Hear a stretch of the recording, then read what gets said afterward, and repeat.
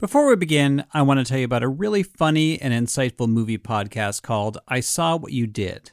Every week, Millie DeCherico and Danielle Henderson share a double feature with a different wild theme and explore how our life stories impact the movies that we love.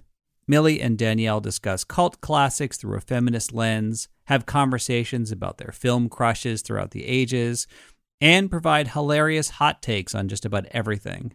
New episodes come out every Tuesday. You can follow I Saw What You Did wherever you get your podcasts. The headlines remind us daily, the world is a dangerous place. The elites in charge say everything's fine, stop noticing. But you know better. And your gut knows that time is short to prepare for a world that is 4 missed meals away from chaos. My Patriot Supply has helped over 3 million families become more self-reliant and is the company Americans trust to prepare. Go to MyPatriotSupply.com and secure their best-selling 3-month emergency food kits. Each contain delicious breakfasts, lunches, and dinners, averaging over 2,000 calories per day. Secure at least one food kit for each family member. For a limited time, save $200, plus get free shipping on all their Ready Hour 3-month emergency food kits. You're not ready if it's not Ready Hour Foods. My Patriot Supply also has solar-powered generators, water filtration units, biomass stoves, heirloom seeds, and critical survival gear. Shop MyPatriotSupply.com today. MyPatriotSupply.com. You're listening to Imaginary Worlds, a show about how we create them and why we suspend our disbelief. I'm Eric Molinsky. So recently I was at WinterCon, which is like a small version of Comic-Con that's held at a casino in Queens. I like going to these mini Comic-Cons because they're way more casual than the big ones. You can actually get to know people. Like I was talking to this guy named John, who was a member of the 501st Legion. It's a charity organization of people that dress up as stormtroopers. And their costumes are dead on perfect. And he does it because he loves seeing the faces of kids when they march into a room. I think that I'm pretty sure that if a stormtrooper walked into your classroom in 1983, you would have lost your mind way before Han Solo walked in. That is true. And the cool thing is with the costume, you can just be the stormtrooper. It's not like you can't be Harrison Ford of 1983 all of a sudden. Yes, you are. There's a certain level of autonomy. Mm-hmm. You know, nobody quite knows what you look like or whatever the case may be. You get a lot more attention when you're wearing the helmet than when you're not wearing the helmet. I've been thinking about stormtroopers lately for 2 reasons. First, there's a new Star Wars movie coming out, Rogue One. It takes place right before the original film, and it's about how the rebels stole the plans for the Death Star, which allowed Luke Skywalker to blow it up. The power that we are dealing with here is immeasurable. And that's led me to start thinking about this other movie, which has one of the most famous scenes about Star Wars that is not a Star Wars movie. It is the 1994 film Clerks, written and directed by Kevin Smith. And this scene has been debated for decades because it brought up some kind of uncomfortable issues about the Star Wars universe. There are 2 guys at a convenience store talking about the fact that the second Death Star was only half completed when it was blown up. So a construction job of that magnitude would require a hell of a lot more manpower than the Imperial Army had to offer. I'll bet they brought independent contractors in on that thing. Plumbers, aluminum siders, roofers. Not just Imperials, is that what you're getting at? Exactly. In order to get it built quickly and quietly, they'd hire anybody that can do the job. Think the average stormtrooper knows how to install a toilet main? All they know is killing in white uniforms. All right, so they bring in independent contractors. Why are you so upset at its destruction? All those innocent contractors brought in to do the job were killed. Casualties of a war they had nothing to do with. So now, during the scene, an independent contractor comes up to them, and he says he is picky about the jobs that he takes. Any contractor working on that Death Star knew the risk involved. If they got killed, it's their own fault. You know who else agrees? The guy I talked to at WinterCon, who plays a stormtrooper. Oh, without a doubt. Yeah. Without a doubt. You know your risks the minute that you get to the Death Star. So I think this question that takes place in the Star Wars universe is interesting because it's about class, it's about morality, it's about agency, and it's also a legal question. So I turned to Josh Gilliland, who's a lawyer in Silicon Valley.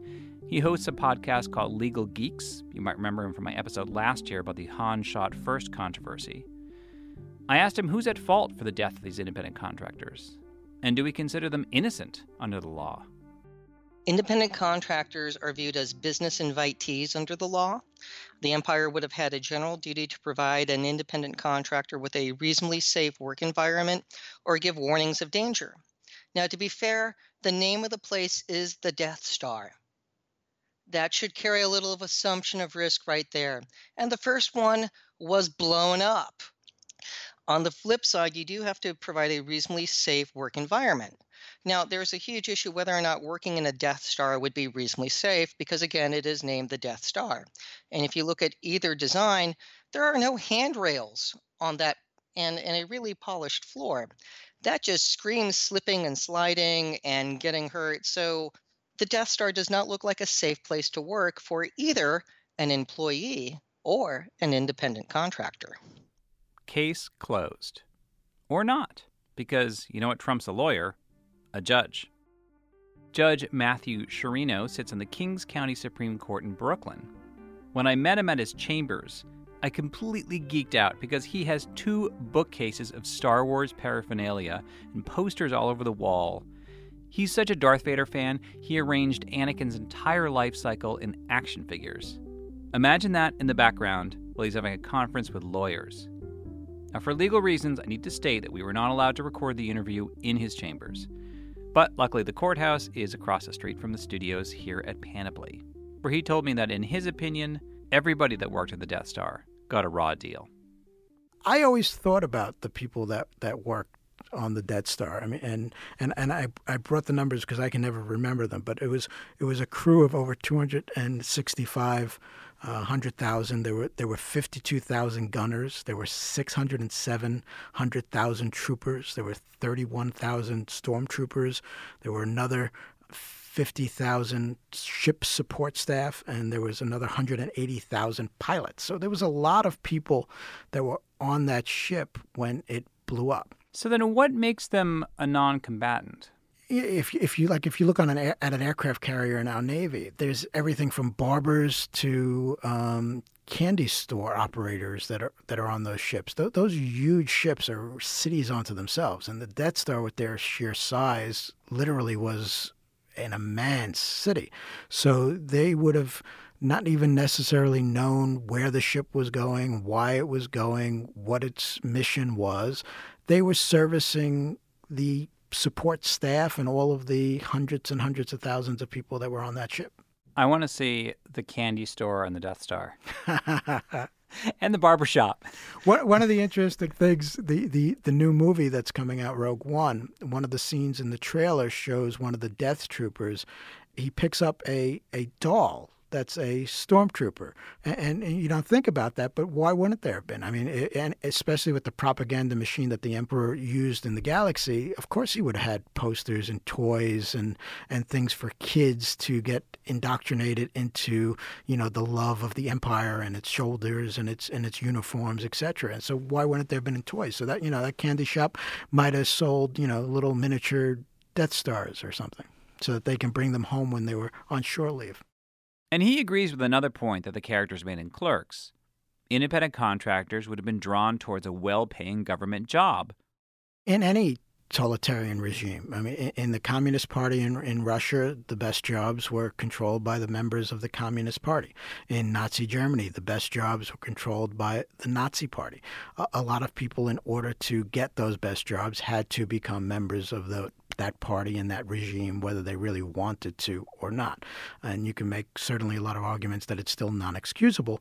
But the average person who's not getting the complete story because the Empire controls all of the media is going to believe the stories that the Jedi were evil, that the Jedi tried to overthrow the democracy. In fact, the independent contractors that we never saw but assume are there in Return of the Jedi may not have even known there was another Death Star that got blown up. The Imperial propaganda machine really didn't say, we blew up the planet, you better get in line or else. It almost was very quiet on the entire episode. And rumors trickled out as to what had happened to Alderaan. And the rebels always said, the Empire did this. But there was no Imperial edict or propaganda war that we did this to this planet and we're going to do it to you. Get in line. Really? Was that in some of the novels? In some of the novels, etc. Now, what's canon and not canon, who knows? But if the Death Star had been successful, because with the Death Star gone, they can't say, we did this to Alderaan. And we're going to keep you in line. We're going to keep you in line, or we're going to do it to your planet, because they didn't have the ability at that point to do it to someone else. The whole incident was kind of covered up. But what should we think about the stormtroopers themselves? In the original trilogy, they're recruits. They're not mindless clones. And it does give you pause. I think it makes for, when you see the Death Star explode and you realize how many hundreds of thousands of people were on it, I think it has more meaning than it just being a bunch of mindless soldiers that were all gung-ho for everything that the Empire believes should happen. I have to admit, until I saw Clerks, it had never occurred to me to think about stormtroopers or independent contractors. When I was a kid and we played Star Wars, we just argued over who got to be Luke and who got to be Han Solo. Maybe as we get older, we realize that in life, we don't all get to be the hero that changes history. I'm a big fan of gray, and part of it has to do with I balance for a living, and the entire judicial and U.S. criminal justice system is based on advocacy, and you're going to get one person arguing white and one person arguing black, and sometimes the answer is gray. The Sith and the Jedi had been fighting each other for thousands and thousands of years before any of these movies happened, if you read any of the expanded universe. And in that Sith-Jedi fight, countless millions of people who could care less about the Jedi or the Sith were killed. And that's almost a common theme in a lot of the expanded universes. You do have these evil people fighting these incredibly good people, but there's a lot of us here down in the janitorial staff of the Death Star that get caught up in that fight between the evil and the good. And we'd be well enough to just be left alone to live our nice life. And I agree that might be the why the Kevin Smith line really did resonate with all of us. Josh Gilliland objects, Your Honor. He says, look at Finn in The Force Awakens, who, by the way, did know how to install a toilet main, which may have been a nod to Clerks.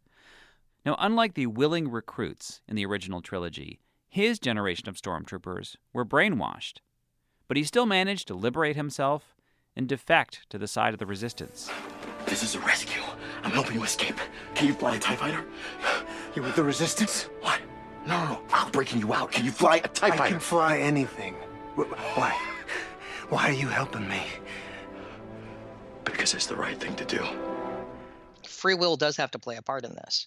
And so when you look at, our own cases dealing with, I was just following orders, you should know on its face when an order is illegal. And Kylo Ren giving the order to shoot all the civilians, that on its face would be an illegal order from our point of view. Kill them all. On my command.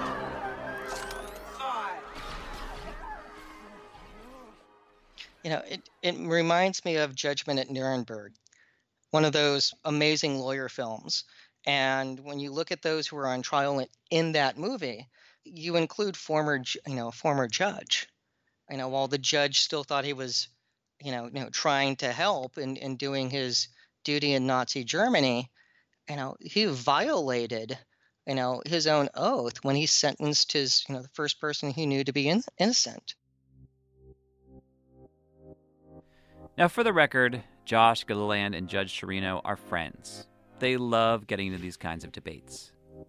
But after the break, we will hear from an economist who says the big question isn't whether we should feel bad about independent contractors.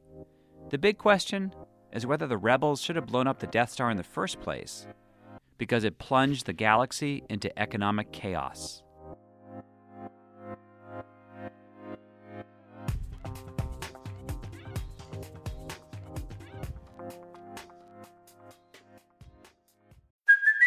Hey, it's Kaylee Cuoco for Priceline. Ready to go to your happy place for a happy price? Well, why didn't you say so? Just download the Priceline app right now and save up to 60% on hotels. So whether it's Cousin Kevin's Kazoo Concert in Kansas City, go Kevin, or Becky's Bachelorette Bash in Bermuda, you never have to miss a trip ever again. So download the Priceline app today. Your savings are waiting. Go to your happy place for a happy price. Go to your happy price, Priceline.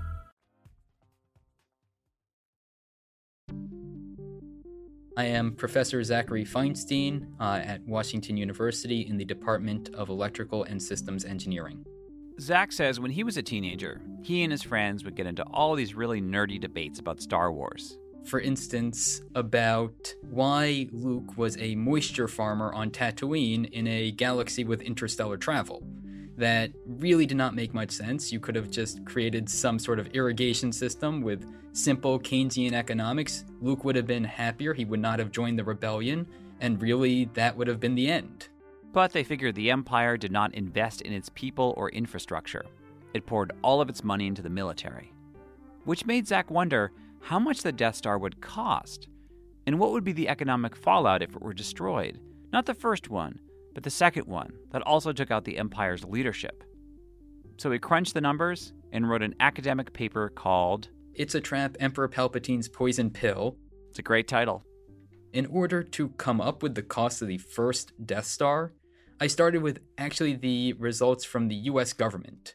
So in 2012, there was a petition to the White House to build a Death Star. That petition has gained over 34,000 signatures, but the White House has politely declined the petition with a response that has gone viral on the internet. The White House has now shot down the idea. One reason they cited it would add nearly $1 quintillion to the federal budget deficit. I looked into where this came from because they just gave this headline number and then had a footnote. And going back through the citations, there was a group of students at Lehigh University that calculated the cost for steel to build a Death Star. But there are so many other factors besides the cost of steel. So in the end, it would cost $193 quintillion. US GDP is roughly 17 trillion. So you go trillion, quadrillion, then quintillion. So that was for the first Death Star. The second Death Star is actually much larger. The first Death Star was 140 kilometers in diameter. The second one was 900 kilometers in diameter. After doing that, we got a number of $419 quintillion. Next, he had to figure out what was the scale of this project in relation to the GGP, the Gross Galactic Product, which is something he completely made up. The only comparison he could think of was the Manhattan Project, the U.S. government's program to develop an atomic bomb, which cost over a 4-year period 0.21% of U.S. GDP per year. He crunched the numbers again and figured that the first Death Star would cost 4% of the GDP over 20 years. That's much bigger than the Manhattan Project. But the money would be guaranteed by the Intergalactic Banking Clan, which does exist in the Star Wars canon. It is the Federal Reserve of the Empire. They back the currency, they back the galactic credit, and they really are this huge, too big to fail institution. That's why he called his paper, It's a Trap, Emperor Palpatine's Poison Pill. I actually posit that this is mutually assured destruction. Due to the pure scale of the Death Star's costs, if they were to be destroyed, then it's of such a magnitude that it would destroy the galactic economy. And what would happen is that really will make people blame the rebels for doing this. People aren't worried about politics when they're worried about where they're going to get their next meal. But wouldn't this be apparent? I mean, if the first Death Star gets destroyed and then we've got time between the second Death Star gets created and destroyed, I mean, obviously they must have already felt the economic impact of the first Death Star getting destroyed. Not necessarily, because the first Death Star was built by the Empire. The Empire will still pay off the debts that it incurred in building this. It's only once you destroy the second one and kill off the leadership of the Empire and repudiate the debts on the Death Star would this crisis really start to foment. But if the rebels are led by wise people like Princess Leia, and they knew that blowing up the Death Star would cause an economic collapse, Wouldn't they do the right thing and pay off the Empire's debts? This is a ragtag group. The rebels kind of just took whatever ships they could find. They did not have resources to do this. The one thing that they can actually agree on is that they should be fighting the Empire and destroying the Empire. Once it comes to what's going to happen next, they're going to devolve into infighting, into political parties, into what the Republic was that we saw in the prequel trilogies. As far as Zach is concerned, the question about independent contractors isn't just moral or legal, it's economic. In other words, if you're the good guys, what kind of value do you place in the lives of the people you consider bad guys? And what about their families back home, or depending on those paychecks? They really need to have some sort of payment scheme to the widows, to the children of those that were killed, the construction workers, the contractors. We know that they're the Geonosians, but just because they're not a humanoid species doesn't mean that they're negligible. They were just doing a job. Wait, wasn't that Jar Jar Binks's? No, the Geonosians were at the end of episode 2, where they have the start of the Clone Wars. Oh! I didn't realize they were also building the Death Star. Yeah, so this was, if you watch the director's commentary, this is mentioned. The Geonosians build robots and build things. They're sort of the construction workers. They would be the ones that would probably be contracted to build the Death Star. And they were the ones that Jay and Silent Bob worried that they got killed on the Death Star, but they are, after all, just a bunch of large termites. So that was George Lucas's response to the question of human life and its value in the Death Star. The independent contractors weren't human. But that doesn't seem like much of a repudiation of this problem. It's just saying, well, it's a different species, so let's not care.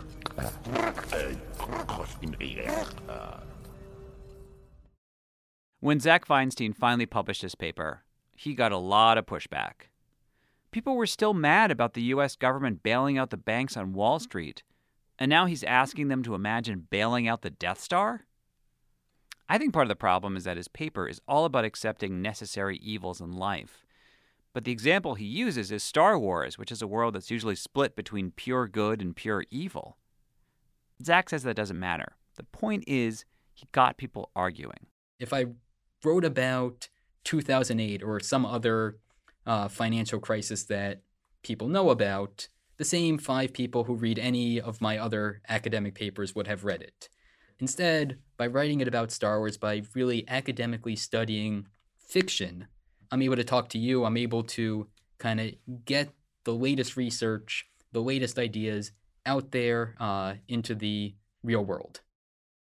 It's funny, I remember in 1983, I was a little disappointed that Return of the Jedi was so similar to the original film, ending with the explosion of yet another Death Star. And then people complained last year when The Force Awakens came out and it followed the same formula. But I actually find this idea poignant because it means the good guys aren't learning from their mistakes. Often in life, we think that every problem can be solved with a big bang and a victory celebration. But if we don't deal with the messy consequences afterwards, we'll find ourselves right back where we started.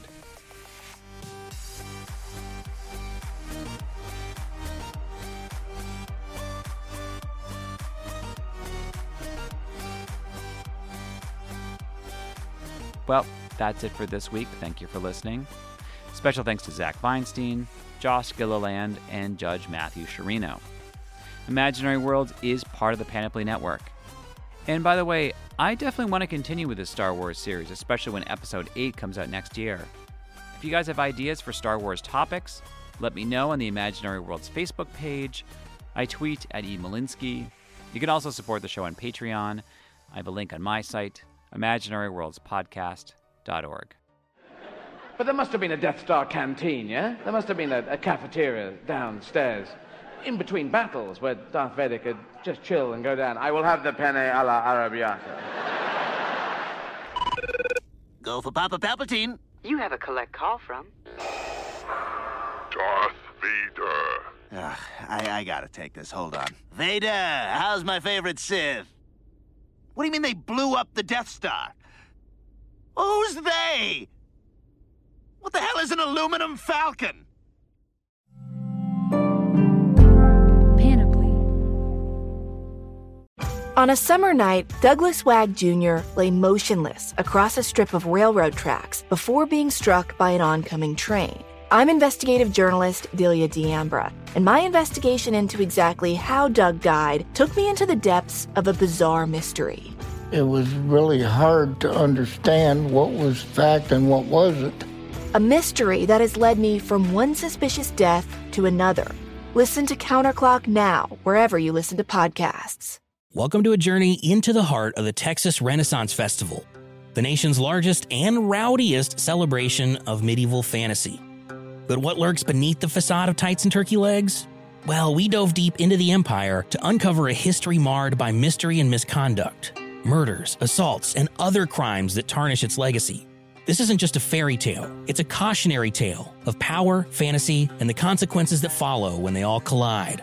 Search for Crime Waves Renaissance Texas on Apple Podcasts, Spotify, or wherever you're listening now.